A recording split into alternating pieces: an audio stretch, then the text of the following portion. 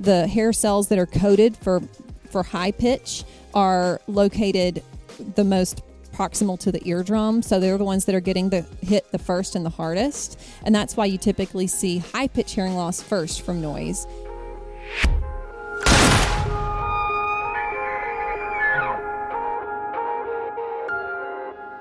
All right, what is up, everybody? Got a good one you're going to want to listen to today. I repeat, listen to, if you can hear me.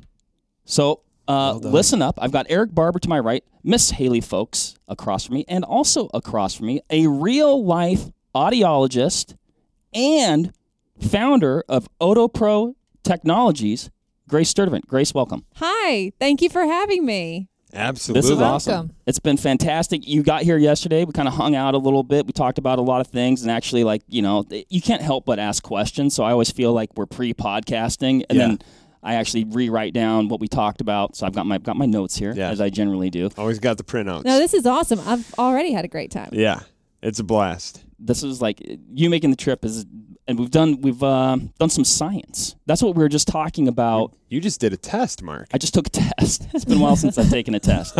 Looking at the results, I don't know if I passed. I don't think you did. Should we get it? Okay. Should we have Grace introduce herself? Yes. And let's then do that. Grace, so introduce yourself. Tell us a little bit about you, and a little bit what you have going on with OtoPro Technologies, and then we're going to jump into the test. We're going to tease the test. So I'll give you the short version, and you can flesh it out as you want to as we go. So I'm Grace Sturdivant. I hail from Jackson, Mississippi. Born and bred in Mississippi, the daughter of an avid outdoorsman who hunts everything. And so grew up around that with a very healthy respect for the hunting sports and the conservationist efforts of hunters. My dad, was very active with Ducks Unlimited and things like that. So I come from that background, and then I entered the academic medical space as an audiologist, diagnosing and treating hearing loss. And once there, my clinical niche developed to be working with adults, and most of the time, the hearing losses that I was treating in clinic were largely preventable. Then I got into some research. I was on a study out of Johns Hopkins looking at dementia and hearing loss and the negative synergy between the two, and whether hearing aid intervention could delay the onset or slow the decline. And all the while, the medical community, and especially the audiology community, is preaching, okay, so what we need to do is treat early with hearing loss, diagnose the hearing loss, and then get hearing aids on that person to re-stimulate the brain, which sounds great. But to me, I felt very compelled to prevent the problem, to get out in front of it, to meet people where they are. And I noticed something. My own father, that I mentioned, who needs good hearing protection, would not make an appointment to come sit in a doctor's office to get his ears molded. Just wasn't going to do it. And so I started OtoPro truly as a passion project that I thought would just be this little side thing I do on the side so that my friends and family could have access to great quality products. So I started researching everything out there and figuring out, what do I want my dad to have? And went to his house after work. We sat there and hung out while I molded his ears, sat at the kitchen table, and then ordered stuff for him that he got in the mail 2 weeks later. And that's exactly the same model we have today. It's extremely personal. Word just spread. I mean, that was fall of 2018. I had no intentions of building a national, or really at this point, international client base, but that service delivery model was so needed, because not only do you need the service of getting your ears molded and placing the initial order, but with these products, there's some service that needs to come along with that after that purchase. Right. We consider ourselves your hearing health coach from the time we meet you until whenever. I mean, honestly, we want to follow up with you, make sure that you have what you need, that it's working appropriately, that your questions are answered. So we're still at our core a customer service company, and we're not tied to one brand or manufacturer. It's very individual. That's why on these podcasts, I don't talk a whole lot about product specific things, because that is subject to change as technology evolves so rapidly in this space. Our job is to motivate people to protect their hearing and provide that education, and then provide the most realistic products that you will actually use to protect your hearing when you're doing what you love to do. Yeah. Right. That's awesome. Yeah. I mean, what you mentioned a couple things there, like, like this super personalized service, and I would say I would venture to guess, like that is a huge component of your growth. Just that, because you're providing an experience. Right. That people are like, that they're actually want to talk about. They're like, oh, well, I got this product. It was amazing. I got, really great help with it. And I'd have to think that actually is like, you're providing a great product as well, but the catalyst is like, Right. We are very picky with what products we will dispense to people because we only want to put really quality things into this space. We take it very seriously. But at the same time, it's a whole lot of fun when it's more personal. When I can get to know you, and when you tell me about this cool hunting trip and what you need to hear and what you need to be protected from, and what kind of audio plug-in you need if you need one.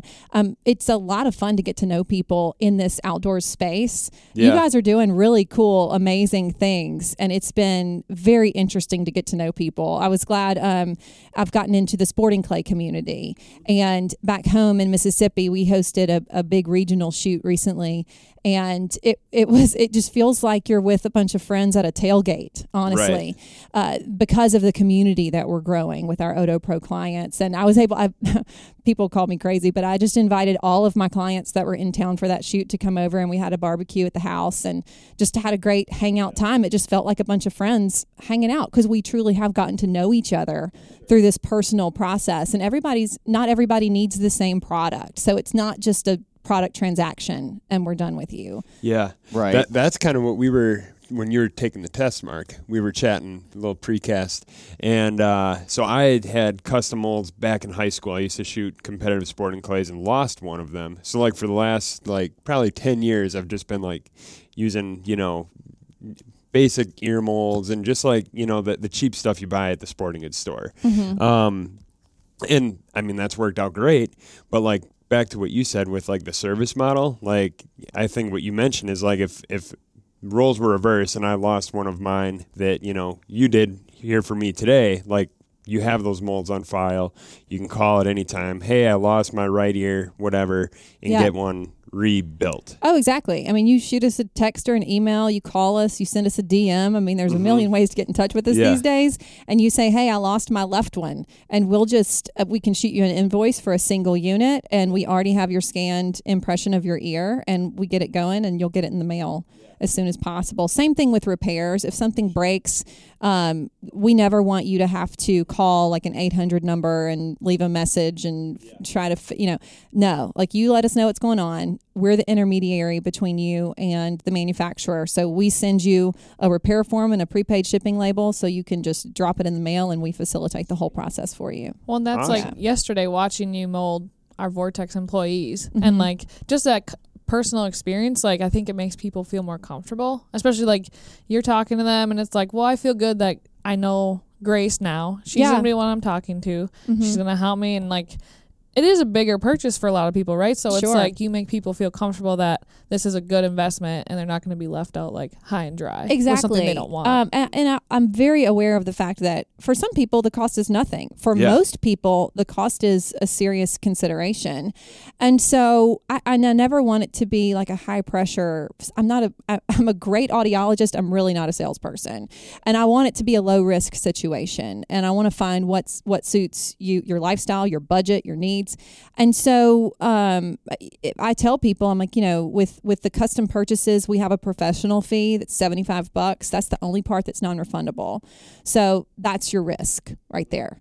And we're going to do the right thing at the end of the day. I mean, when something's born out of a passion project, this was not a business plan. Right. Sure. So there's still no business plan. Yeah. I probably need one. Yeah. But truly, it's we want to, I'm very committed to having 100% customer satisfaction, even if that means I've just taught you how to use a foam earplug correctly at the end of the day. Mm-hmm. Right. Which I mean, there's actually something to that too. A lot of people are even at that level using those incorrectly, myself included. Right. Mm-hmm. But one thing you're talking about the molds yesterday and the questions that you're asking. From what I could tell, it's yes, you're building a relationship, you're getting that rapport, but all your questions are or not all of them, but a lot of them are geared towards okay, what are you doing? What are your needs? So you can help them get the best product that's right for them. Yes. You know, I typically start with asking people, okay, what do you use currently? Do you like it? What do you like? What do you not like about it? What do you wish it could do? And I'm brainstorming during that conversation of trying to think of what products are out there that would best suit that person. And that's typically how it goes. And taking all that into consideration. And, you know, when I'm not the one that's able to mold you, we can still guide you through that selection process if you're not sure when you go to our website what you need. And then when you purchase through the website, that's when, if we don't already have a provider set up in your area, your purchase is what puts you in our queue to find the very best clinic to get your ears molded. And we facilitate that whole setup so that when you go to that clinic, they know your name, they know what you're coming in for, they know what you need. We know exactly what that clinic charges for the service of making your ear mold impressions. And it works better for everyone for us to facilitate that. That's why when you go to our provider locator, all you really see is city and state. Because when we put the clinic information out there and the clinic gets a call from a person, it can just be a little clunkier. We want to make sure that everything is as smooth as possible, like truly kind of rolling out the red carpet for everyone to make it as easy and simple. And we prefer to facilitate that for people. Sure. Yep. Yeah. What about, so how, I kind of want to backtrack a little bit because Sure. like audiology, super cool. Mm-hmm. How did you, like, what made you want to get into that? Well, you know, it took me a while to land on it, and I'm so thankful to have found something that I am truly passionate about to my core. And hindsight's 20/20. I feel like all my life experiences has led me to the center of the Venn diagram where, like, what I love, what I know, what I'm good at have all found its place in the center. And that's what I wish for my children, right? So I grew up, I've always loved music and communication. My nickname in preschool was Chatterbox. You know, I mean, like, I love communicating with people and connecting with people. I've said before, I feel like I experience the world largely through my ears. Mm-hmm. Whether it's, you know, getting to know you personally and communicating that way, whether it's music, my life kind of, I feel like there's a soundtrack for everything, you know? Yeah.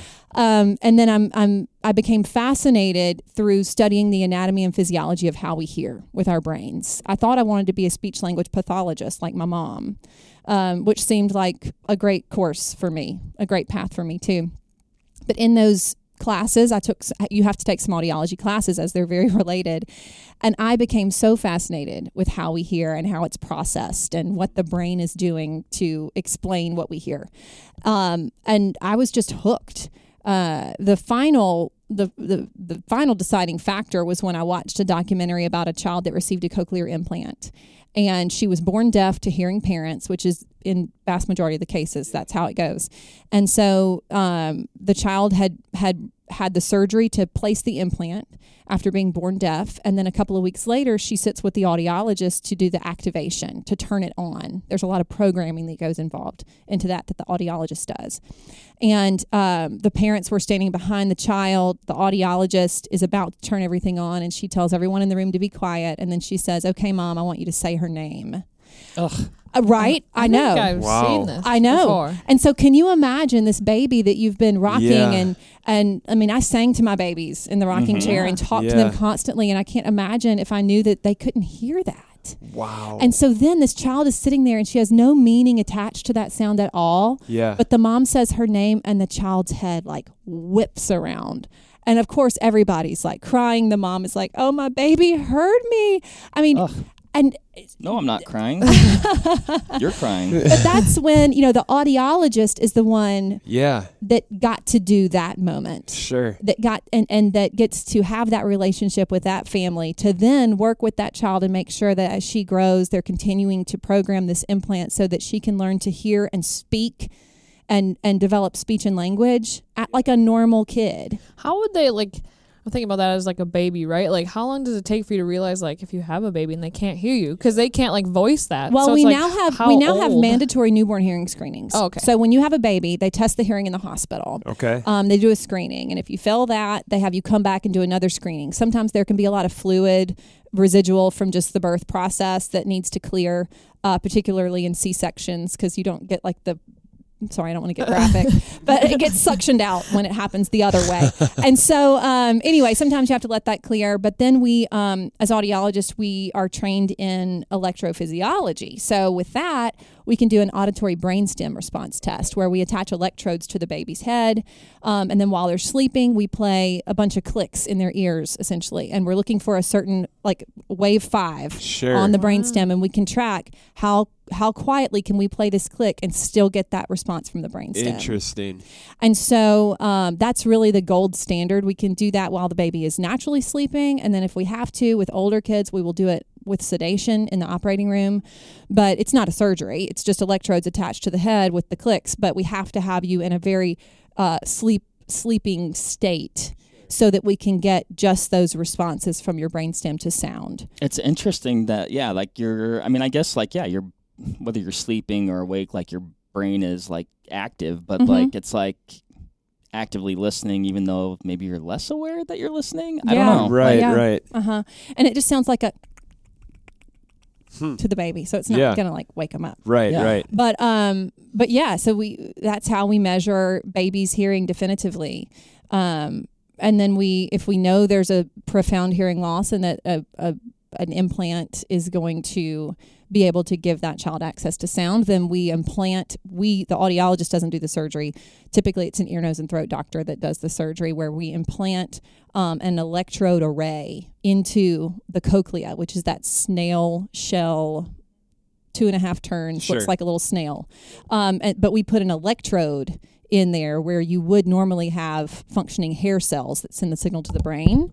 We then have electrodes in there that can send a signal to the brain. And then the child wears a processor that looks like a big hearing aid.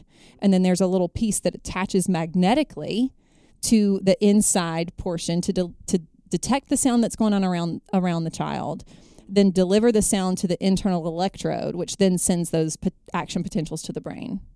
Crazy. Wow. So it's truly like implanting. Yeah. Unreal. Kind of crazy. Like hearing you tell that story, number one, just like an amazing I have kids, like, and even if you don't have kids, like you can just hearing that and how special of a moment and impactful that is for that mom, for the child, another way for them to communicate and bond that wasn't there before. Right. And it actually makes me feel like guilty in a way that I've taken my hearing for granted so much, and just be like, I don't have hearing protection. Boom, I want to shoot that deer. Right. Yeah. And doing that damage, and then I don't know.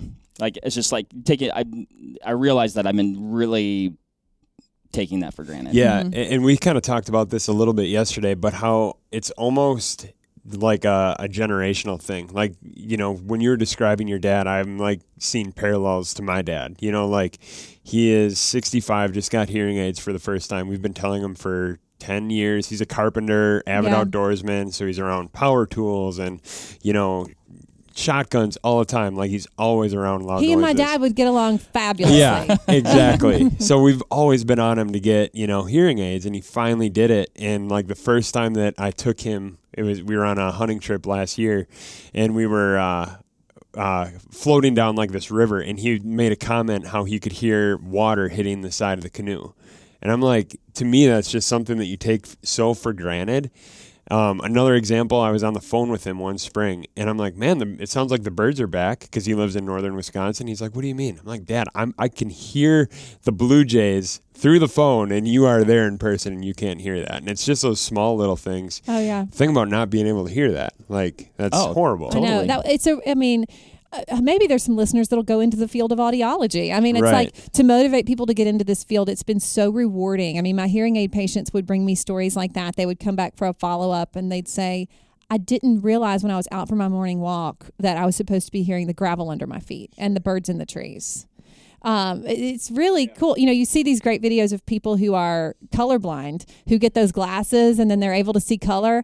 I mean, it's very analogous to that with your ears. You don't realize what you're missing. A lot of times. Mm-hmm. Well, it's interesting. I was thinking about my childhood as we were talking yesterday, and about like you're always taught to put your seatbelt on and a bike helmet and all these things. And I don't know, it just doesn't seem like hearing protection was as much as a stress as like some of the other safety things, which I don't know why, but it's we would just go like, spend the weekend. We would go out to Dad's hunting camp. We'd be riding 4-wheelers all day. I guess you call them ATVs up here. We call them 4-wheelers in Mississippi. 4-wheelers. 4-wheelers. We even had a 3-wheeler before there was a 4-wheeler. That was real safe. Yeah. So we'd ride all day. We'd shooting guns, stopping to shoot whatever, and then and then we're hanging out that afternoon. I mean, it's constant noise. My dad loved a chainsaw. I mean, he'd get out there, it's cutting down trees with a chainsaw, and no thought of hearing protection. It just wasn't part of the vernacular, and I really don't fault our parents' generation for that. We've come a long way. They didn't smoke cigarettes when they were pregnant. Right. I guess most. I don't know. Yeah. Mom and Dad. Chime in. Comment below. But it's kind of like all these things throughout. I mean, sunscreen, seat belts, bike helmets, the whole. It's true. You don't know what you don't know. Mm-hmm. Right. Exactly. I think you mentioned earlier. You brought up. You said ease of use, right? Right. And I think part of that is like the options that are available now. Yeah. Versus then, it's like, am I going to carry a big set of muffs in the field? Exactly. Well, then I want to be able to hear the deer coming, or I want to hear the turkey gobble, and then all of a sudden, so I'm not going to have my muffs on. Then I'll put my hearing protection, at the moment of truth. Well, that happens pretty quick. You're like, forget it. I'm going to shoot, and then off you go. Yeah. Or then like duck hunters are such a great example because it's so social, and you're hanging out. You're all together. Everybody's talking, conversing. You don't want to be wearing earplugs during that. When you usually think you have more time because I'll see the birds coming and I'll have a second to throw them in before they get close enough. Not happening. The number of people who've told me stories of totally getting their bell rung because they were having a conversation. All of a sudden, somebody pulls up and shoots right next to them.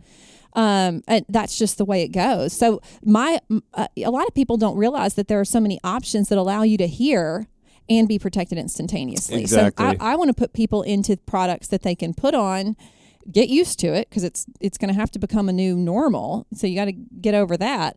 But you put them in, and then you go about your outdoors adventure, and you've just got them in already.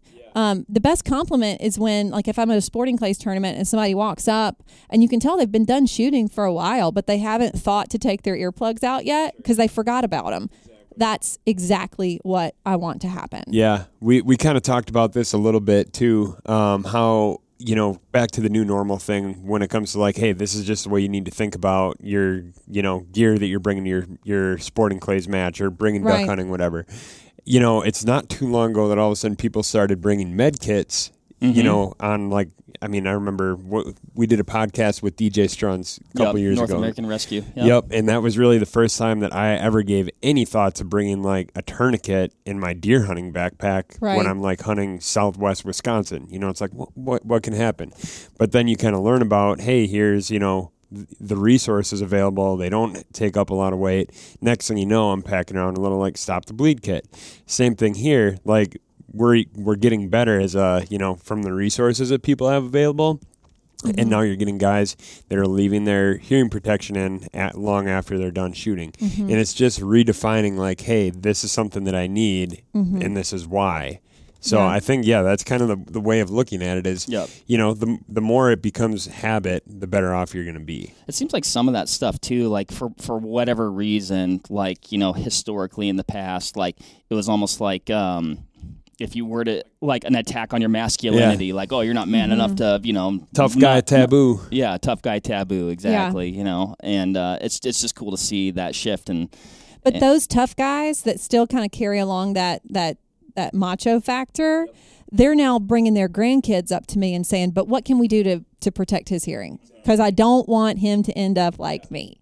So even if someone is really resistant, I'm very optimistic about the future of where this is going, because the conversation, I've been so pleasantly surprised at how eager people are to talk about this once they realize what I'm doing. And even if they're one of those people that's not interested in spending a dime on hearing protection for themselves, they're very interested in what they can do for the kids. Yeah. It's kind of one of those things where like you don't really appreciate it until you've kind of lost some of that ability to hear. Even, Mark, and we'll get to your exam, your test. Yes. But like even just watching you go through that test, it's like, I'm sure I'm right on your footsteps, because doing a lot of the same stuff. generally speaking, like not really prioritizing hearing. So it's like, what can I do now to hopefully like not have, that same kind of, test results. Well, so you're trying to be better than Mark. What can I do to not be like Eric's Mark very down competitive. the road? He's gonna if he takes that test, he's gonna be like, well, maybe I can hear this. Yeah. Yes. But, a bunch of false positives. Exactly. Yeah, I can hear it. Yeah. Fudge the results. Yeah. Grace can be like, it appears you are superhuman. But when you're talking about what can I do? Right. One thing I really like to give as an example is sun exposure. Hearing loss over time is a lot like sun exposure. It's cumulative. So the number of times that I got sunburns as a kid, either from baking in the sun, trying to get that bronze tan, or oh my goodness, I look back, talking about things you don't know. The time I spent in a tanning bed in the 90s. I mean, if I could take that back. Yeah. But I did. And you might get a little sunburned, but then the sunburn goes away and your skin still looks beautiful and youthful because you're young and you recover. Well, we know that was doing damage that I'm now seeing as I'm rapidly knocking on 40's door. And, now I'm buying overpriced eye creams and serums and, trying to reverse the crow's feet and the sunspots and all that stuff. Because it catches up with you and you're weakening that system over time. Same thing with noise exposure. You go to some concerts or really loud bars with live music in college. You go home, your ears are ringing. You don't know if it's from the beer or the music. Yeah. And, probably both. And your head's kind of swimming and your ears might even ring the next day if it's been a really loud place, but then it goes away and you think, oh, okay, I'm fine. Well, that was still weakening the hair cells that I was explaining that send the sound to the brain. Those hair cells get weakened and they'll recover a certain number of times and then they can't recover again. And that's when the hearing loss starts to set up. And it's typically those high pitches that get hit first from the noise because the hair cells that are coded for high pitch are located the most proximal to the eardrum. So they're the ones that are getting hit the first and the hardest. And that's why you typically see high pitch hearing loss first from noise. And then it gradually moves down the cochlea to be more across the whole frequency range. Gotcha. That's so interesting because it was like just last week we were talking about a high frequency noise that we were picking up. I forget what we were doing, but yeah, we could hear, like several of us could hear like a high frequency noise. Mm-hmm. I wasn't able to hear it as good as like Maggie and Catherine were, and you couldn't hear it at all. Yeah. So I mean, it's exactly. So it's totally supports what you're talking about. Oh yeah. So many people tell me that their spouse maybe can hear the coffee pot like beep when it's ready, but they can't ever hear it.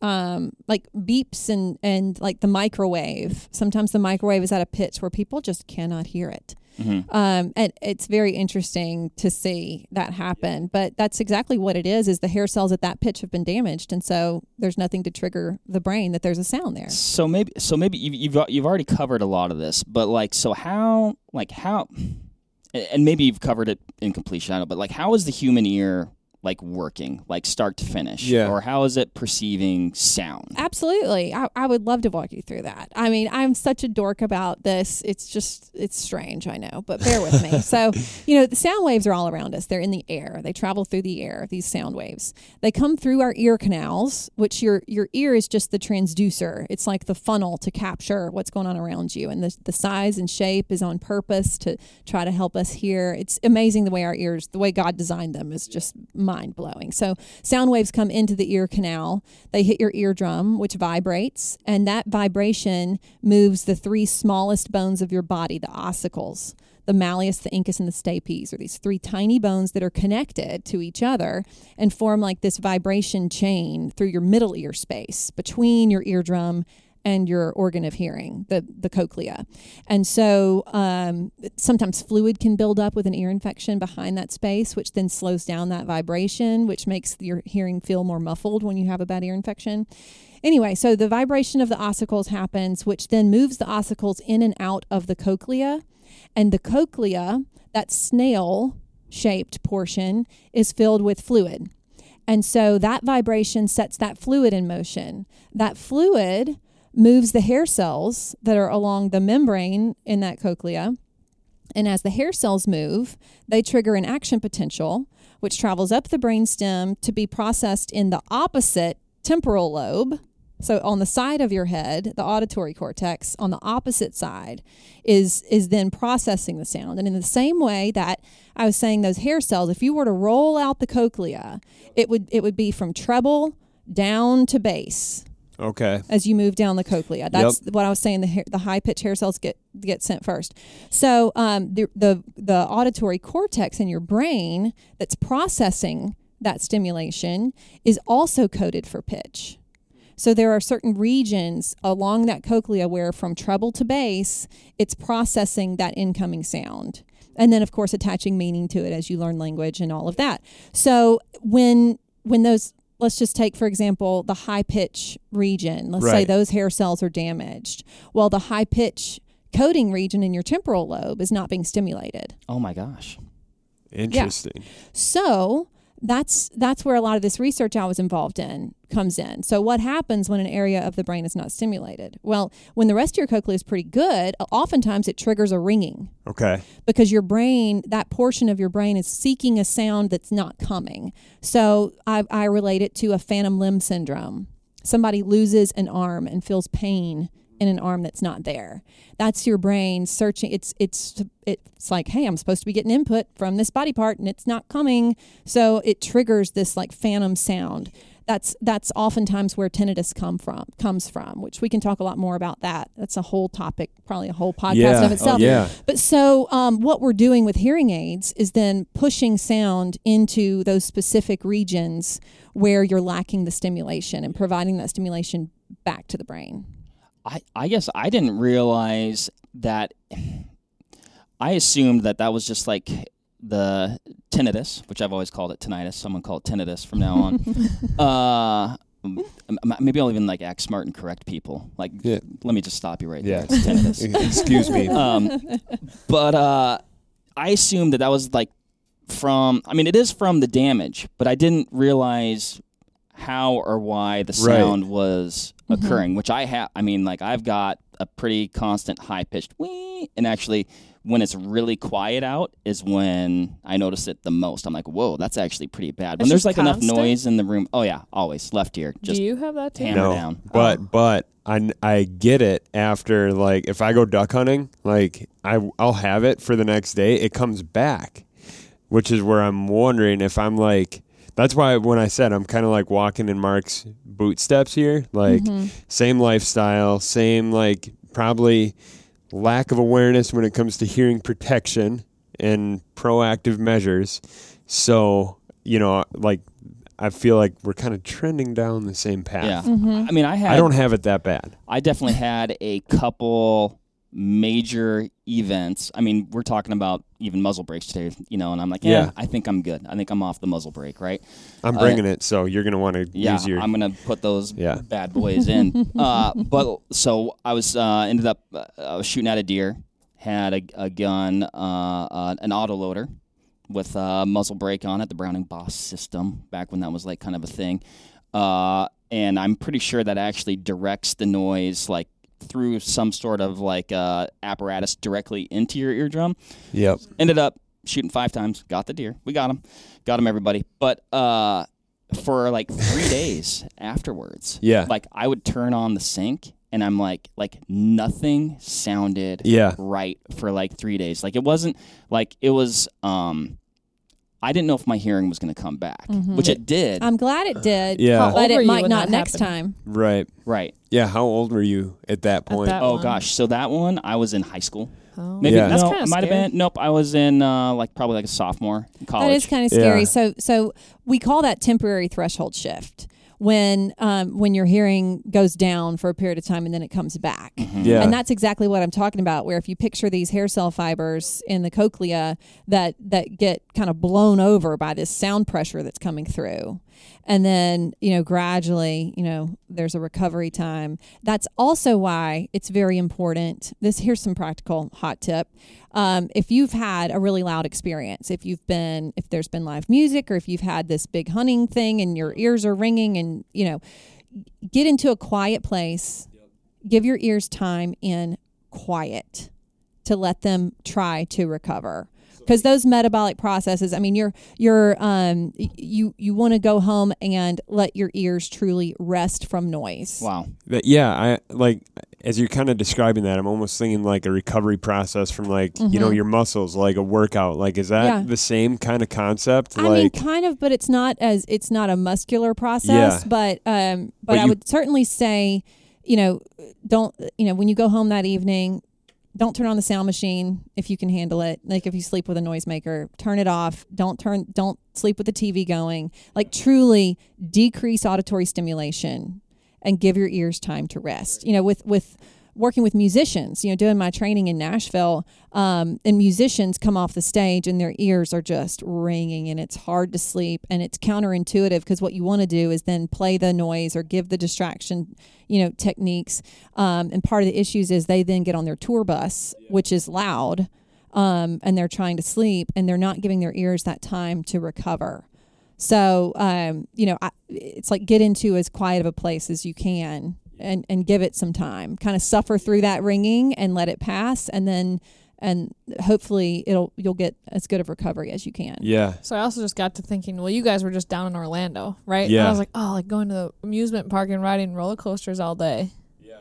Oh, that's probably probably very damaging as well, right? Like, well, there's a whole new vertical you just opened up. Man, carnivals. Yeah. Everyone's screaming a loud noise Seriously. of the roller coaster. That's probably not too great all day. We were at Disney recently with the kids, and the rides, and it is incredibly loud. Yeah. So for those of you with Disney or theme parks connections, hit me up Protect because yours. we could totally get something onto the people that are working the rides. Yeah. Mm-hmm. Oh, gosh. And I would be very interested to know like how long is their shift on that particular ride, because we could calculate a noise dose. I'm sure they work with OSHA and like have regulations, but sometimes they just aren't taken seriously enough by the employees. And because noise is cumulative, NIOSH is the agency nationally that does the research and makes suggestions about how much noise is acceptable. Their criteria is a little more stringent than the actual regulation agency, which is OSHA. And the issue I have with both of those regulatory systems is that they're calculating how much noise is permissible during an 8-hour workday. Noise exists before and after your 8-hour workday. Exactly. So when you go home and mow the yard or go to a concert or music or even a loud restaurant that night, that's still contributing to your daily noise dose. So that's where kind of the letting your ears rest in between is very important. It's like I mow the lawn. I don't put, like, I didn't even think, like, I haven't thought of putting hearing protection in when I mow the lawn. Really? You just nothing? Like not even, like, do you listen to music or you just... No. When you mow the lawn, I just mow the lawn. Just the blades hitting the grass. Because really, when going with my thoughts. when we're calculating that daily permissible dose of noise for you, we not only need to look at the loud blast of shooting with a muzzle brake, how many number of times, but we also need to look at how, if you have a moderately loud lawnmower that you go home and use, and then you're streaming music at what volume. It might not be a loud impulse, instantaneous damage potential, but it's still contributing to how much you're taxing that system over the course of a day. Kind of going back to that recovery thing, like the example that I think of is I used to film waterfowl hunts, and I was in Arkansas. We were there 3 days filming a duck hunt, and it was like all day, guns going off. We're in a blind, we're in a spot like about like what we're in. Guys are shooting. Yeah. We'd only hunt maybe like 3-4 hours, mornings, evenings, whatever, but then come back to the place where we were staying, headphones in, editing footage, like listening to all that stuff, music on. And it was after that trip that I really started. That was like December, and it was right before like late muzzleloader season kind of kicked off. So I went from being in this blind for 3 days, a lot of shooting, to then sitting in a deer stand for like 3 days in a row. So like polar opposite, like right. Middle of December, quiet as can be, like blanketed snow. And that was like my aha moment where I knew, I'm like, holy crap, something happened on that trip, because I'm sitting there and literally could just hear nothing but ringing. And that lasted for, like I said, like 3 days of that deer hunt. And thankfully, it kind of came back. Like, I don't have, like, what you described, but definitely, like, I know exactly what you're talking about because Yeah. that's what was going on for those like 3-ish days. Yeah. So Well, and I'll also say about the ringing, just because there's probably a lot of people listening to this that struggle with it because it's very pervasive. So with the ringing, you may notice during times of high stress, when you're not sleeping well, too much caffeine, alcohol, all of those things can make it really spike. So every day. Every day. So your limbic system, or really your like emotional regulatory system in your brain, has a natural gating system. sure. That can work to try to suppress the sound of the ringing for you. But that's why also if you sit there and really think about, can I hear it? Can I hear it? Can I hear it? If you can tune into your ringing. Like if for many of us, if we get in a quiet place and really think about the ringing, we can hear it. Mm-hmm. And there's a focus and attention, and that's all a brain process. And so we can counteract that by getting enough quality sleep, trying to decrease stress, lay off the caffeine. You can see how all those things can create a spiral that makes the ringing absolutely debilitating and intrusive in your life. So there's no cure for it. But like there's one product, an electronic hearing protection product that is the one you have, Haley, the Soundgear Phantom. And because it's built on a hearing aid chip, one of the options you can do on your phone controls is you can pipe in different background sounds. And I encourage people to find, if they struggle with ringing and they're wanting to use that as like a masking, then you just find the sound that best matches what you hear, and then find the very lowest volume that'll do the trick to get your mind off of it.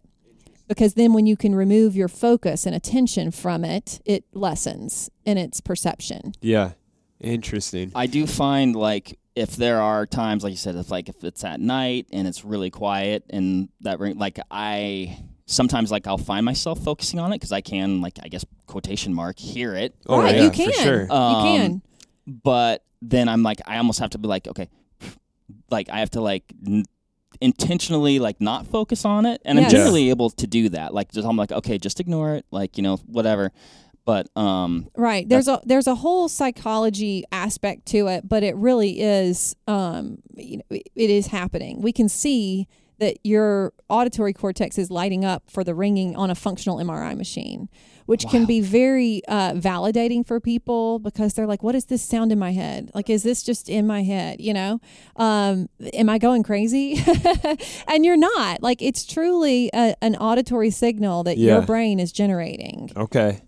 what were you going to say, Eric? Where I was going to go, and this might actually be where you're kind of headed. So you kind of touched on how it's obviously so connected to the brain and perceived sound over time. Am I going crazy? All that stuff. Mm-hmm. I know there's like some study data out there about hearing loss as it relates to dementia. That is where I was going. Oh, Mark, yeah. Man, this is you guys same are on the same wavelength. Yeah. So maybe talk about that a little bit. Yeah, sure. So I guess I'll start with kind of timeline-wise what I started seeing in clinic that piqued my interest on the topic. So as I started working with older adults and would often see people who had a diagnosis in their medical record of some form of dementia and hearing loss, oftentimes those people would be frustrated with that diagnosis. It's like they hadn't reconciled that they actually had dementia. What age, real quick? I know you said older adults. Like what kind of range? Oh, I mean, anybody from somebody in their 60s that had some kind of an Sure. early onset diagnosis, all the way up to people, in their 90s. Got I it. would say. Okay. You trying to diagnose me, Eric? But No. one thing I saw, like oftentimes people that have been diagnosed with dementia are in some sort of denial about it. And they'll deny that they have it. And something you see a lot of times is kind of this aggression and paranoia that goes along with it. Yeah. Those things also go along with hearing loss. Yeah. So some of those outward kind of social traits that you start to see can also be seen with people who are struggling to hear. That isolation, the withdrawal socially, you can imagine. And then just the frustration. So sometimes I saw it firsthand in clinic where someone had this diagnosis of maybe a mild cognitive impairment. And then we get them into some very appropriately fit at their prescription level hearing aids. So they're getting the amplification. And they had been diagnosed by using testing tools that are delivered verbally. Now, a lot of these tests that you use as screeners for cognitive impairment will go down kind of a list of things. They'll say, okay, remember these 3 words. And then you'll do the rest of the test, and then you'll ask, what were those 3 words? Well, you can imagine with somebody with hearing loss how much more difficult. You're not going to be able to remember something you didn't hear clearly in the first place. So people might get reclassified to a less severe category of dementia when they could just hear the test. Yeah. So that really got my attention. And that was some really rewarding work when patients would come back to me and be so thankful because their family had written them off as having some horrible dementia. And so much of their problem was related to just not being able to hear. So that was very rewarding work. So then I start digging into the literature. And at that time, there was a lot of work coming out of Johns Hopkins and the University of Colorado in particular that was looking at the onset of cognitive decline, the rate of cognitive decline, and the prevalence, and they were correlating things to the degree of untreated hearing loss. So we were seeing where I believe it was the Johns Hopkins study that showed that people with severe untreated hearing loss were shown to be diagnosed 3.2 years sooner than a normal hearing control with some form of cognitive impairment. And then the degree of untreated hearing loss. So how much hearing loss was going untreated in the brain that's not being stimulated, with the rate of decline. So with a severe case of untreated hearing loss with that unstimulated brain activity, they were showing 5 times the speed of the rate of decline for dementia. Then they were also looking at how the frontal lobe is engaged so much more when you're trying to understand what's being said in the moment. So if we're in a noisy room and I'm really having trouble hearing you and I am having to focus in, I'm reading your lips, we're at a party, we're at a wedding reception, I am so focused on trying to understand what the heck you're saying, I am much less likely to be able to recall that information later. Interesting. Oh, because even though you're more focused. Probably because you're having to focus so hard, it's not like locking into your memory. Sure. So you're less we call that cognitive reserve. There's less cognitive reserve left over for recalling that information later. Like I'm focusing on just hearing. Not listening. So you're not likely to be able to recall information correctly and accurately that you couldn't hear well the first time, like in that screening test. But then neurologically, we know that when your frontal lobe is engaged in this like very intense trying to figure out what you're saying in the moment, we know that there's just less room to be able to recall that information later. So that's kind of this taxing of your executive function. At the same time, we see what we call cross-modal plasticity, which is where you can put somebody into a functional MRI, and University of Colorado was doing this, where they would put some kind of a visual stimulus with somebody, and then they would start to see areas of what should have been processing sound is starting to process visual. It's like, well, how is that happening? Well, it's because our brains are really cool. And if you're not using the part that's designated to be used for what it's used for, it's going to figure out another way to use that space. Interesting. And so... Well, and then are you like compensating? Like you said, you're like, instead of like, maybe I can't hear, but now I'm trying to read your lips. So is that is that what's happening there? Like your other senses are compensating for that lack of... That would be a good way to put it. Yes. I mean, because your other sensory systems are in overdrive. Sure. Especially with visual, you're using a lot more visual cues to then process sound when you're lip reading. But the moral of the story is your brain is kind of rewiring and reorganizing depending on what sensory information it has to work with to try to give you the best of what's available. You know, I mean, I can't imagine being able to have the sensory ability in my fingertips to read Braille. I was just going to bring this up. Gosh. Yeah. You know, I also can't imagine having the hearing acuity that someone who is blind would have when they're walking down the street and they're so reliant on and they're so tuned into the footsteps around them that you and I are not paying attention to. Yeah. Just think about that in terms of the way your brain reorganizes. And I would use those facets in research to talk to my patients who were having trouble adopting their hearing aid technology. Because let's be honest, okay, we'll talk about your hearing test in a minute, but let's just say you get to the point where you're ready to wear some hearing aids day to day because maybe you want to improve your communication. Maybe after this conversation, you just want to make sure your brain is stimulated appropriately. But for either one of those ways, when you first put on hearing aids, we use different prescriptive formulas to tell us how loud we need to program certain pitches to restore. Now, your perception is going to be that it sounds awful because you're not used to it. You've gotten used to the way things sound through the filter of your hearing loss. So when we come in and objectively say that in order to give you back the appropriate stimulation, we need to meet your prescriptive targets. That we have to do that objectively. And we put these little probe microphones deep down in your ear canal, and then we put the hearing aids on, and we make real-time measurements at each pitch while we're programming your hearing aids to your hearing loss. And so in doing so, you can imagine it then is going to take your brain, research tells us, up to 90 days of wearing that hearing technology day in, day out to put that stimulation back to your auditory cortex the way it was designed to. And then your brain is going to reorganize to then get those connections back in place to process what it's supposed to be processing. So when you first put on hearing aids and you've had hearing loss for a while, everything is going to come in as noisy. It's hard to tune in background noise because your brain doesn't know what's important, what it needs to focus on.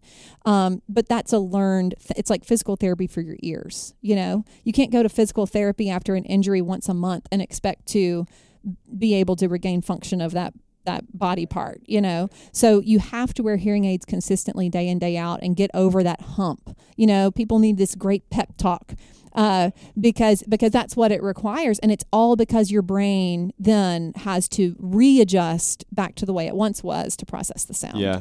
I mean, it makes sense because, like, you're hearing, I'm sure, like, you're slowly losing it. And you might not realize what you can't hear, right? Because it's not like just one day all of a sudden it's, like, gone. Right. So think about when you're in a dark movie theater and you go see a movie, like, during the day, and then you walk back out into the bright sun, and it's like, whoa, it was not this bright when I walked in there. But, you know, it's just, you know, you're turning the lights on, in a sense. Right. And you got to get used to it. Well, and you hit on a question that I was going to ask was, like, you know, with... You know, we can check the results. I feel like this is one of those. Hey, it's a cliffhanger. One of those ads that you get that you never you watch for 20 minutes and and next we're going to talk about the whatever, but and we're still not talking about it. But like I didn't realize that I wasn't stimulating a portion of my brain that is actively apparently telling me I need to be stimulated or I want to or that's what I'm seeking. So. I was going to ask, well, my question was originally, like, should I periodically get some sort of hearing aid so I can, you know, honestly, like, I don't want to wear a hearing aid all the time. And we'll look at the test results in a minute, and maybe we'll find out if I need them. But that's what I was going to say. Could you periodically do that and, like, let's stimulate the brain a little bit, and then off we go? But it sounds like if you're going to wear them, you should wear them. It needs to be consistent. If you want to get benefit out of them, and you really want to get those neural processes reorganized back to the way they were when you were created, then it's a consistent thing. But there's so many options. I mean, of course, here I am talking about hearing aids. For all the listeners out there, Odo Pro does not dispense hearing aids. Sure. You heard me talk about those little microphone measurements in real time. There's a lot of equipment that needs to be used. There are certain ways of doing things with best practices with hearing aids that's far more than what I'm able to do providing this service delivery model for protection. So what I'm doing there, and for any audiologist who happen to be listening to this, I truly want to elevate the field of audiology in the mind of the consumer such that we are seen as the gatekeepers to hearing healthcare. And I want to send people, we have over 160 clinic locations nationwide where the only thing we have in place with these clinics is an agreement that we can refer patients to them. We can set up these appointments. You pay that clinic for their services. It's not like they're employed by me in any way, but they know they adhere to our standards of making those ear mold impressions. And then I feel very strongly that people should go ahead and get their baseline hearing test while they're in that clinic. You're there, you might as well see where you stand officially with a full diagnostic test in a sound booth. And then you have that local point of care going forward, so that if you notice a sudden change in your hearing, or if there's suddenly a ringing that changes in the way it sounds, or it suddenly doesn't go away, you already have a relationship with a local provider that we've vetted for you. So that's very important. If you're seeking hearing aid technology day to day, which I am a very strong proponent of, you need to that needs to be a local point of contact because of that relationship that I was describing that I used to have with my clients. You've got to have a good working relationship with that person because it's so individualized and it is a process. Yeah. Have you had customers get your products, but then that's almost a catalyst for them to be like, okay, maybe I do need to get a hearing aid? Yes. Yeah. Absolutely. And that's part of what truly my career mission, what started as this little side hustle for my friends and my family has turned into this kind of career crusade that I'm on to help people get out in front of the problem and to make hearing healthcare something that's proactive instead of reactive, where we're getting out in front of it. It's more like a wellness checkup instead of like something you wait until you're in dire straits. I mean, research tells us people wait an average of 7 to 10 years from the time they notice that they have a legitimate hearing problem to when they actually seek some help about it. That's a long time. And that's a long time for the brain to be reorganizing, for things to be happening, for it to be impacting your life. The longer you wait, the longer it's going to take to acclimate to those hearing devices once you have them. And it is so largely preventable. So part of what I'm trying to do in the mind of the public is to say, let's not only get you into some good products, and I would love to sell those to you so that I can have a sustainable business. Yeah.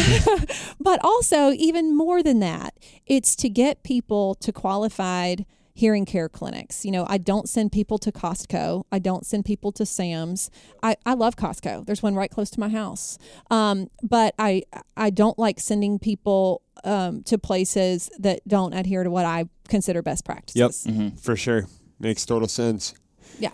So let's teasing it. Okay, well let's get into that, but I have 2 more questions before. Mark, that's more than 2. Yeah. How long do we have? Obviously I can talk about this all day. You know what? There's so many places we could go with this conversation. Dementia, tinnitus, how we hear, hearing damage, and then by the way, hearing protection. There's lots of options. Right, exactly. Mm-hmm. Well, the one thing I was just going to add or just contribute to what you said is like it's easy to ignore, or at least for me, like whatever. Like you're like, well, yeah, I can't hear as good, big deal. But the education standpoint of, this could be contributing to cognitive decline. Mm-hmm. Like that's a little bit greater than just like, I didn't get to hear the bird today. Like that connection is pretty huge there. So, okay, well, we'll get to the test. Yeah.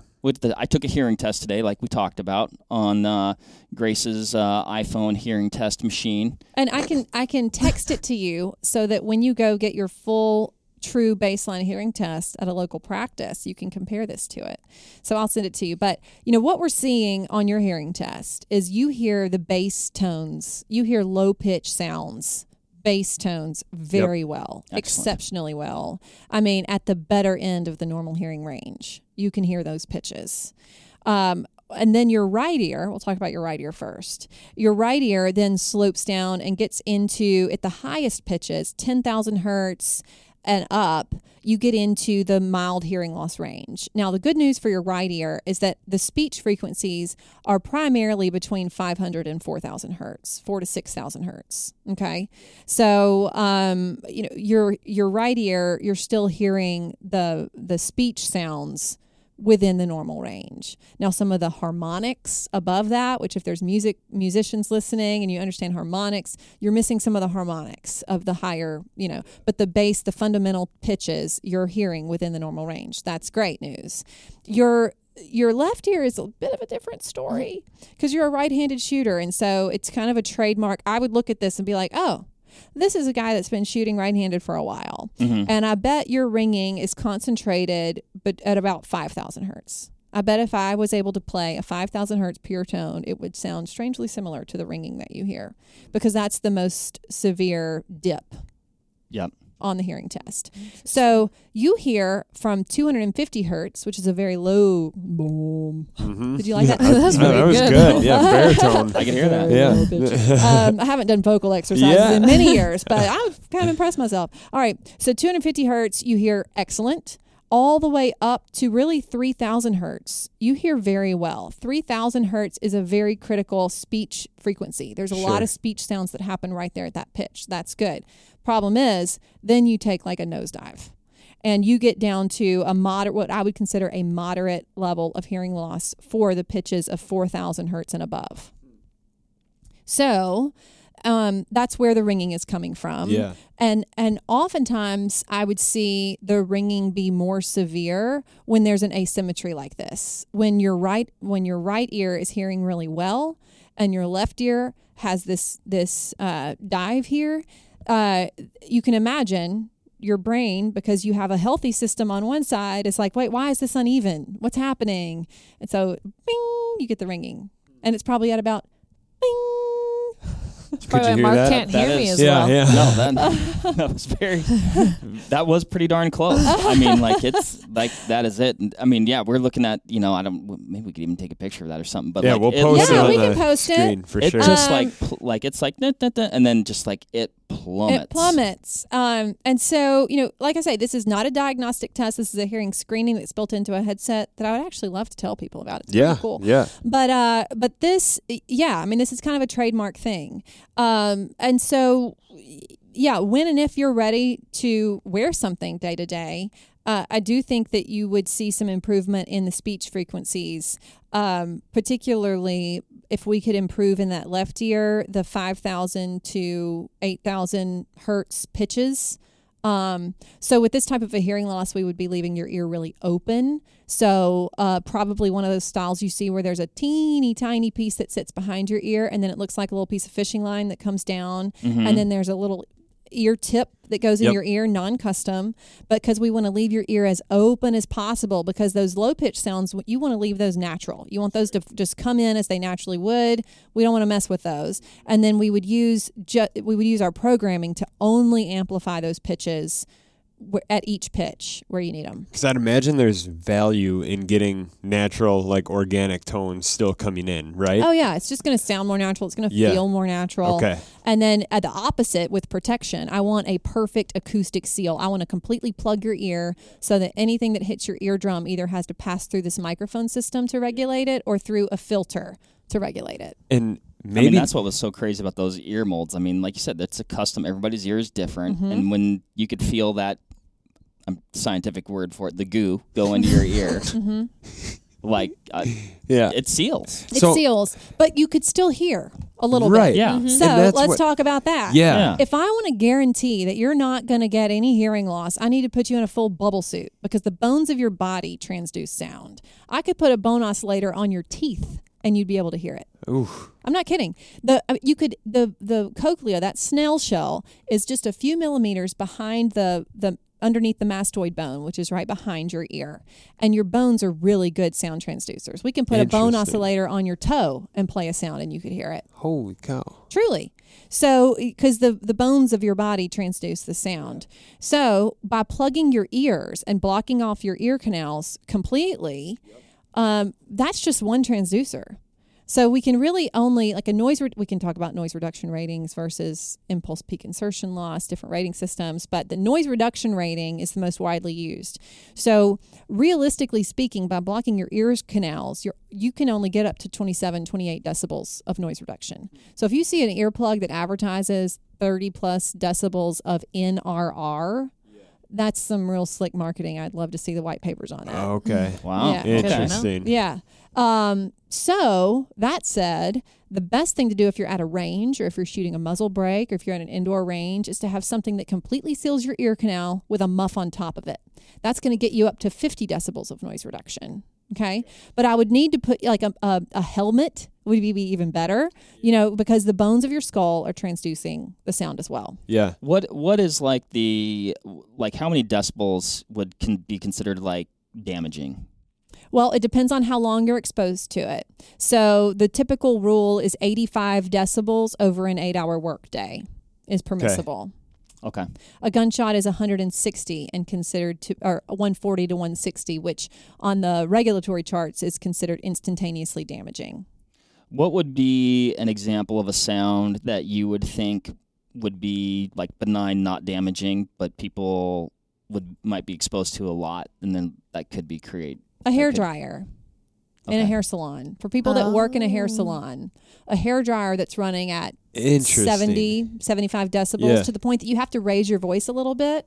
You know? Yeah. I don't know how much time you spend in a hair salon. None, but actually. But when Haley, you and I can talk about this. So when you go to the hair salon and they're drying your hair with a hair dryer, you have to raise your voice a little bit to be heard. Conversational speech is usually around 60 to 65 decibels. So if you're having to raise your voice to be heard, then it's whatever the sound is a little louder than that. So that's kind of a rule of thumb that you can relate back to. Okay.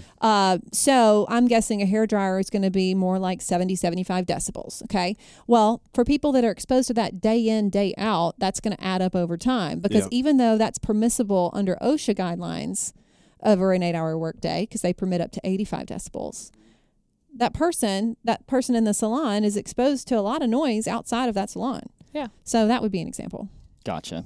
I know, like, when my wife's blow drying her hair, like, I actually have to leave the bathroom because I'm just like, it's like, I find it actually uncomfortable. It is loud. And that's interesting because your tolerance of noise decreases as you develop hearing loss. There we go. You would think it would make you less bothered. Right, more because immune you to have it. hearing loss. But we see that we measure a loudness discomfort level, and your loudness discomfort level gets lower. So you hit that point of pain sooner. So for most people, pitches? we would see, like, for a normal hearing person, speech at about 100 decibels, you start to cringe. Like, it's uncomfortably loud. It hurts. Okay. But for somebody with hearing loss, you might hit that uncomfortable level at like 90. 95. Okay. And It's almost like having like an open wound in a way. Well, that's another way where programming hearing aids gets tricky, which is why I want to send people to really credentialed people who know what they're doing, because that window that we're trying to fit sound into, we have to use a lot of compression and amplification because we're trying to make things audible. We have to make it louder to make it audible, but then we got to get it where it's not uncomfortable. So that's where it's really hard sometimes to make hearing aids sound natural, because we're trying to compress everything into a very small envelope of volume. Interesting. That was another one. Like, how accurately can you duplicate getting somebody back to what would be considered quotation mark normal hearing with a hearing aid? We can get the for somebody with hearing loss that's up to the severe range, like 70, 75, 80 decibels across the board, if that's your threshold of hearing, we can put you in some powerful hearing aids to get you audibility.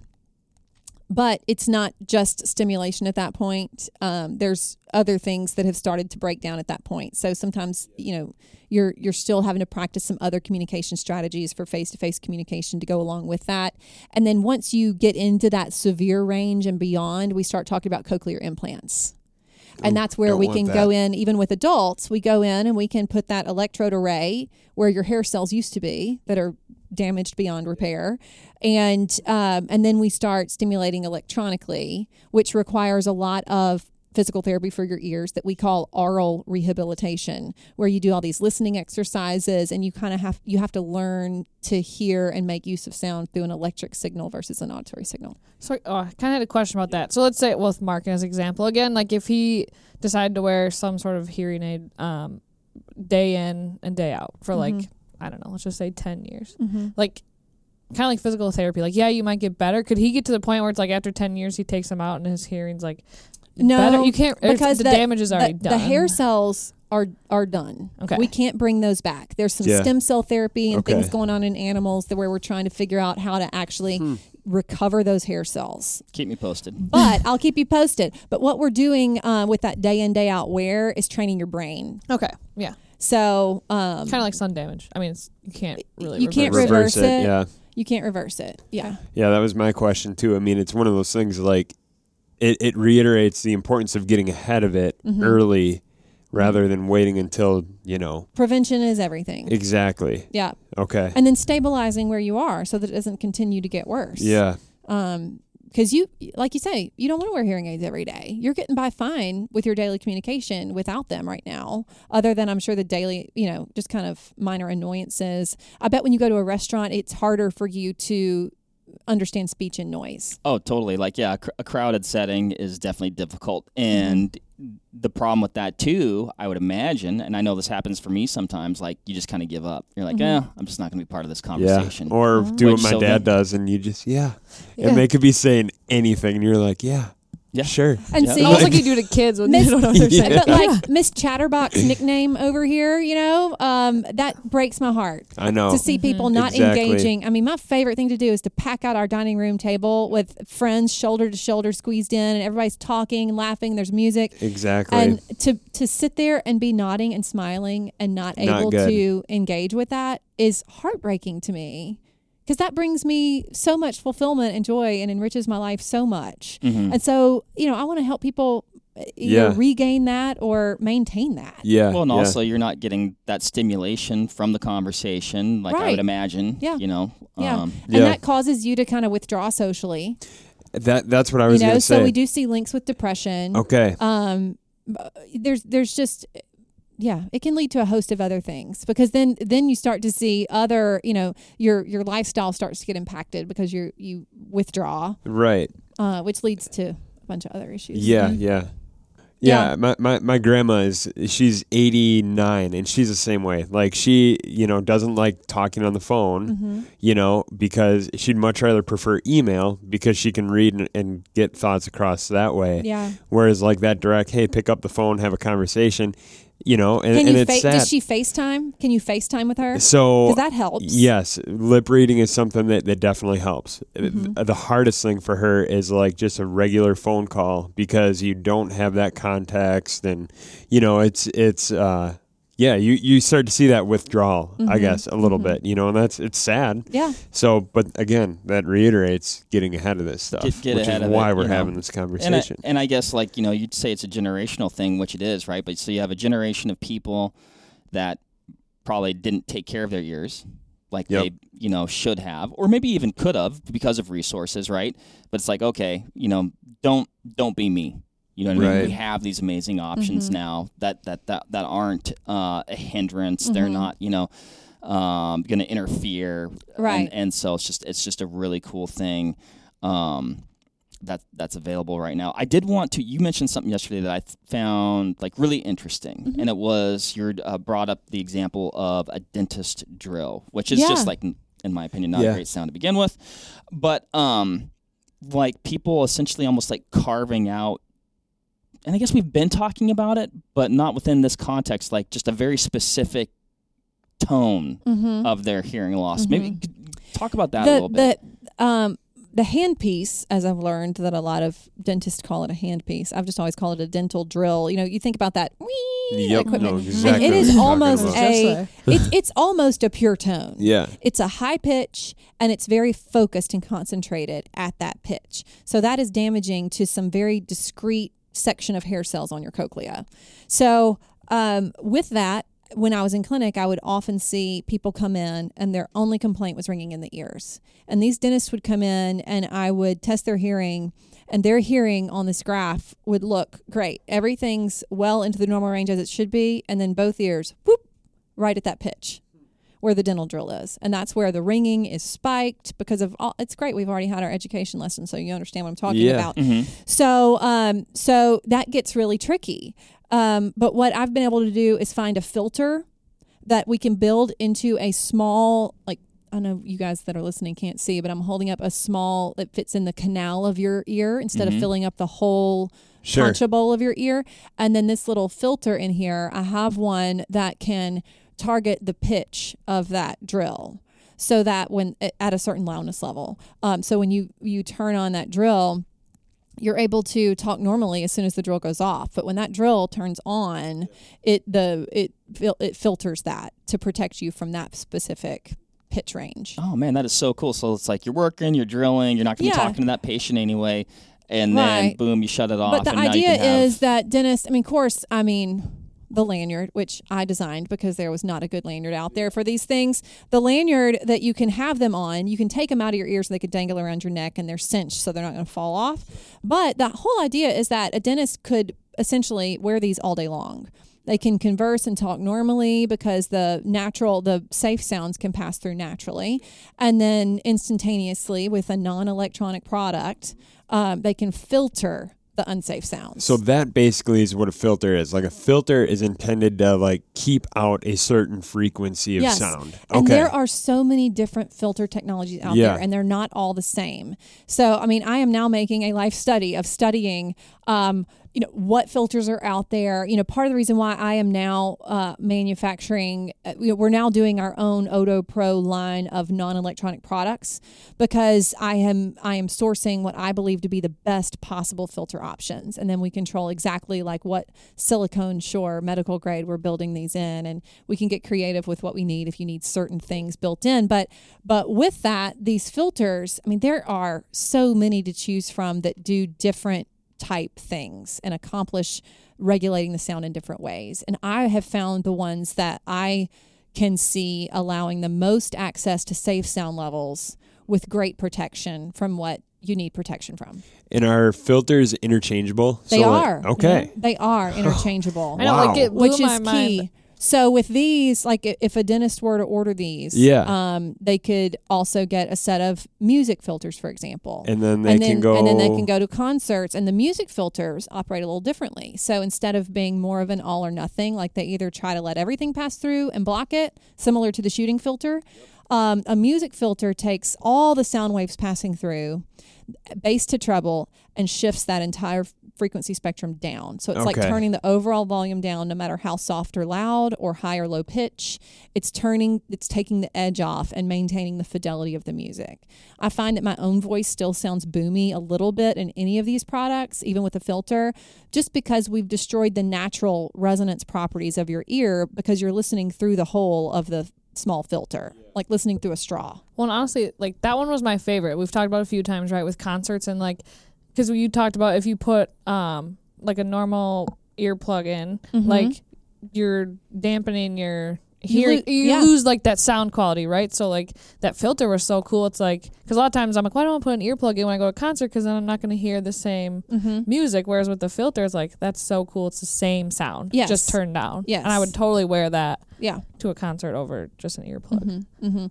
And that all happens non-electronically. Non-electronically. Blows my mind. I don't understand. I know. Yeah. And then, so these, I'm showing you guys on the table, we're looking at the custom fit versions, which, as you know, as we've talked about, are ideal because to protect you, I need to make sure that everything that hits your eardrum is regulated through some mechanism to protect you. But I also realize that the price point of a custom fit product is going to keep people from everybody having access to this. And that's something I recognize. So even though it's not my ideal scenario, I've taken the same filter, starting with the shooting version. I've taken that and put it into a non-custom offering that we have just started selling on our site. In fact, the very first shipments are going to start going out this week. And they pre-sold. I sold all my inventory before they even started shipping Good news. out. But we've got another shipment coming that's supposed to be coming early September. And so we're already pre-selling for that. But this is a $50 price point with this little keychain canister, which I'm already finding really handy to just have them on my keychain. So maybe there's people who would want a non-custom version just because they are smaller, fit in a keychain canister, you have them with you all the time. But I put the same shooting filter into multiple sized ear tip sleeves you can choose from. So you find the fit that most ideally occludes your ear canal. Yeah. It's not going to be as great as a custom, but if you can find a good seal where you feel like, have someone else look at the side of your ear and see if there's any air leakage around it, find the right size that is tight and secure and fits. And then we send you a medium and a large. We can send you an extra small or an extra large if the ones that come with the pack don't fit you.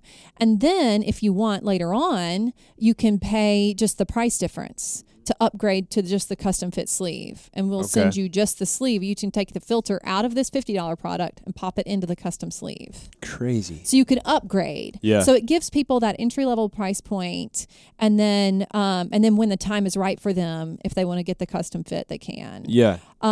So we've tried to do that, and the filters here are interchangeable. So we sell music filters on the website separately. So if you wanted to order a set of music filters to then interchange with the shooting ones. Yep. And then maybe in the future, if this goes well and people are really receptive to this, we could end up with, the music filtered version that you order at that price point as well. So I mean, the cool thing, like what I love about that though, is like the versatility of being able to use, the plugs, whichever version you get. Yeah. And essentially like customize it to whatever activity you're going to be doing. It's like, I'm going to be hunting today. I'm going to be in the duck pit, whatever. Mm-hmm. Okay, cool. Oh, now I'm going to go to a concert with my and what wife. do those different filters run? Like if I wanted like the shooting filter, but then I'm like, I'm going to go see Eric Church this weekend. Like, yeah, I honestly have to look back at my website. I can't remember the price. I think they're $65 a pair. Yeah. For the music filter. And I mean, what you're paying for is the filter. Right. And the fits great on a bino harness. I can throw that out there. I can get the impulse filters to people a little more economically than I can the music filters, which are a bit more sophisticated, I guess, to produce. I don't have the patent on those filters. I'm sourcing them from who I see as doing the very best job at making these filters. Cool. So, So I believe the music filters are $65 a pair on the site. So that creates kind of a versatile system where, for hunting and shooting, I like the full shell build. So when you go and you see on the website there's an Otopro filtered product, you select whether you want that small canal size or the full shell. And then you select which filter you're looking for. And then you choose your colors. And then you head to checkout. Gotcha. And then if we have a provider already in your area, you get an email from us with that provider information. They'll be expecting your phone call. We'll tell you exactly how much that provider charges to mold your ears. And then we send you an order form and a prepaid label to take with you to that appointment so that all you have to do is take that box and drop it in the mail.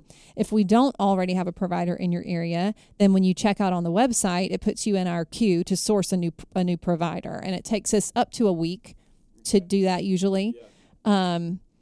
And then if there's a big group where it's more, because when I can fit you in person, I don't charge for the ear mold impressions. So sometimes I'll have a group that says, okay, how many people do we have to get together to fly you up here and let you fit everybody? And so if you have enough people, that can be a cost savings because not every person's not paying $50 or whatever it is to go get your ears molded at a clinic. Does that make sense? Makes total sense. That makes perfect sense. Which is why I'm getting the goo in my ears at noon. And then, and then we continue sourcing what we believe to be other really great products other than just these that we're now branding ourselves. Like the Soundgear Phantom is our favorite electronic right now. If you're looking for something that can provide amplification and protection, this is now rechargeable, where historically they used to just take hearing aid batteries. We do still sell a battery-operated version if you just prefer that and you don't want Bluetooth, but it's only like a $200 price difference. So it's not really a money saving significantly, but these are rechargeable. They're Bluetooth. You can take phone calls, stream music. Oh, nice. I wore them all day flying here yesterday just because they're so comfortable and I can stream, and you can flip the external microphones on and off really quickly and easily if you need to hear something and then shut it right back off. And then like this product that you just took a hearing test through, this is called the Audera, Audeara. And this is a company that I found out of Australia. And Otopro is really one of the first to bring it to the U.S. market. It looks like it would just be a typical noise-canceling Bluetooth headphone. But the difference is it has this integrated hearing test that you just took. Then we can personalize these to be tuned to your hearing profile. Which we'll have to take some time and do that and let you listen to some music that you know what it typically sounds like to you. Then you can listen to it through a personalized headset. So it would then be giving you more left ear high pitch, essentially. Yeah. So his would be like louder on the left than the right? So this guy, James Fielding, in Australia, he developed this product initially after he had been to med school, and he was trying to figure out a way to send people in these rural areas of Australia a headset where they could get a hearing test and then send it back. And so in doing that, he then realized, we can then personalize and create a really cool personal audio product. So this is not marketed as protection, even though it looks like a muff, but it has active noise canceling which we can talk about the difference in active noise canceling. It's not good for gunshots. AirPods don't work for gunshots, by the way. But it has active noise canceling. It has all these international plugins. So I've had a few clients who are going on like an international hunting trip, and they'll get these for the plane ride, and they'll have like a good headset they can plug in anywhere in the world. You can hardwire plug in, like if you wanted to use them for a podcast, they can hardwire for that connection, or Bluetooth. And then they come with a TV streamer, so that like if your wife likes the TV at a different volume than you do, she can be listening through the TV speakers while you're streaming Bluetooth with a personalized sound profile. So essentially, the way that this is a protection product, why Odo Pro carries this product, is not just because of an improved listening experience, but it's also because you can listen at a safer level. Instead of cranking the volume up to be able to hear and understand the speech of the TV show, we can restore the clarity so that you can listen at a safer level. That is awesome. That is very interesting. I have something, Grace, this is not going to make sense to you, but this dawned on me, and I have to bring this up. Please. Mark, on Spaghetti Shoot, are you familiar with the show Ridiculousness? No. Okay. So Mark is a huge fan. Mark This loves is true. Chanel West Coast. Oh, Has a very high-pitched laugh. Mark cannot hear high-pitched noises very well. What if Mark doesn't know what Chanel's laugh Because we had the argument with Jimmy about her laugh, and Jimmy was like, All right, what he said, after the podcast, we're going to personalize these headphones, and we're going to stream. We're going to let him listen with and without the personalization. Remember that story that we kicked it off where like the little girl like was able to hear for the first time? That's going to be this. And Mark is going to be brought to tears. TBD on what kind of tears these are. I thought you were going to bring up the picture when we were bear hunting and I was standing 3 inches from the TV. I can show you that too, yeah.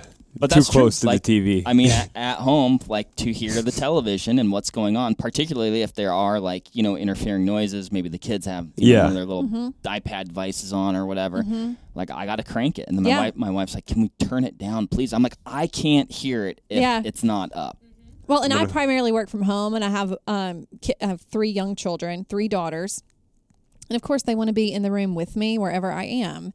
I'm like, you have a room, you have a yard, whatever. And they're like, we want to be in here with you. Well, I have this hooked up to the TV in my office, and so they can be sitting like streaming, watching television while I'm working, and it doesn't bother me.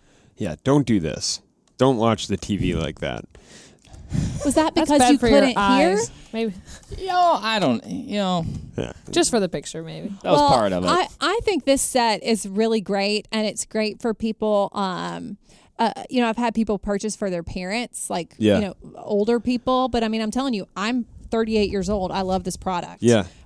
It's great for travel. It's a number of different things. But, Yeah. I love it. It's pretty cool. So that's just an example of a cool product we found that's not widely available. When you go to the Aldera website, it says they're shipping in Australia, but you can order it through Odo Pro, and we'll get it to you.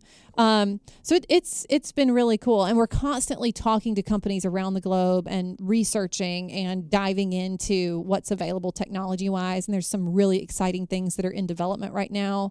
And so hopefully, things are going to continue coming to market that are cool and new.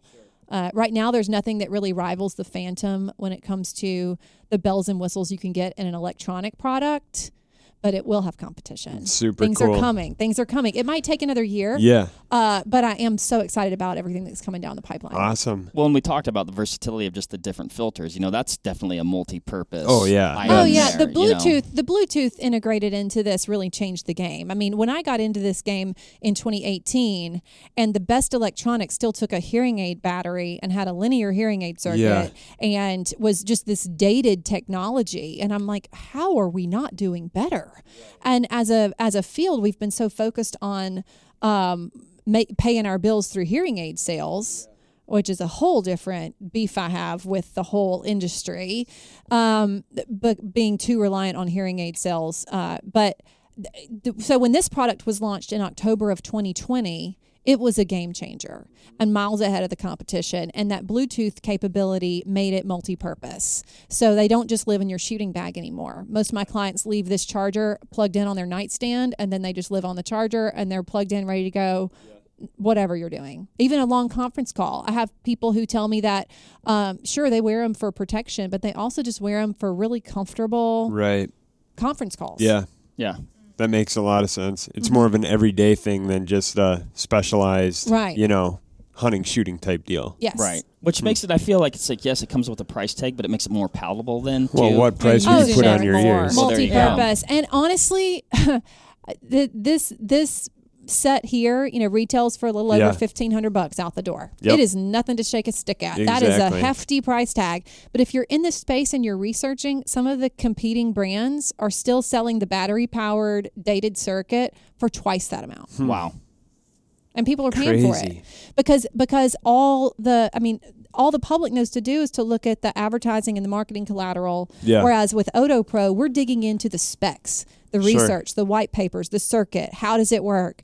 And then following up with that customer service. So, sure, you can go to soundgear.com and you can purchase through them, but they could send you most likely they're going to send you to a clinic that focuses on their hearing aid sales, and they may not know squat about how to service this product. Mm-hmm. So the service portion has a huge value to it.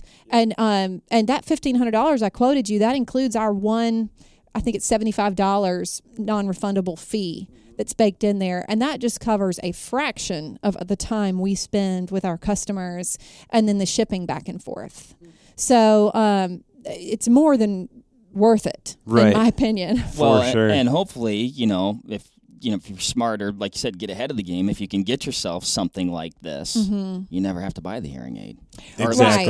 Or at least you can buy yourself some time, literally, before you would need it. For sure. Yeah. Awesome. Yeah. That's the whole game is getting people into products and getting them aware of giving them the knowledge they need to protect their hearing in the most realistic way they can, understanding you're not going to wear a full body suit when you shoot. Right. So let's give you the most realistic tools we can to at least delay the problem that's inevitable. I want you to be able to stand front and center at your favorite show. I love sound. I love music. I love communicating. I have a great adoration and respect for shooting sports, for hunting, and for the conservationist efforts that go right along with it. And I want you to be able to continue doing that. I just want to give you a safer way to go about it. No, that's totally amazing. And you really hit on something, even just like enjoying, like I don't go to concerts. Or I don't like to go to a bar with live music. Well, excuse me. I like to do those things, but I choose not to do those things because I don't want to, damage my hearing. Yeah. So it's almost like, you could allow somebody to get back into something that they used to enjoy. That they once enjoyed. Mm-hmm. Absolutely. That enriches their lives so that you can engage in that conversation around the dinner table or around the campfire at the end of a great hunt when everybody's talking. Exactly. Those are life enriching experiences. And you can't put a value on it either. You cannot put a value on that. No. Yeah. No. Did we miss anything, Grace? Actually, we did, because I still have more questions. I'm just not going to ask them. We've covered so much, and obviously, this has just been the most fun surprise of a business. Don't get me wrong. I've worked my tail off to grow this thing, but it is truly a passion project. And like I say, I can only hope and pray that my children find something that they are as passionate about to spend their life doing, because this doesn't feel like work to me. That's awesome. This is great fun. And, as we continue to grow, hopefully we will leave a legacy with OtoPro that we brought this into the conversation. Awesome.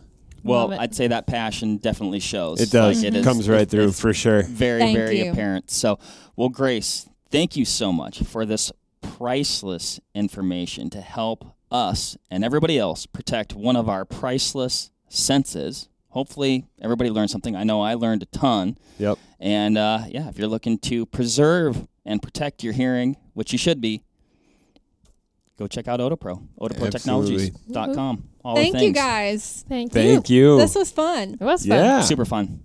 Awesome. All right, everybody. Thanks for listening. We'll catch you on the next one. Bye. All right, bye. Bye.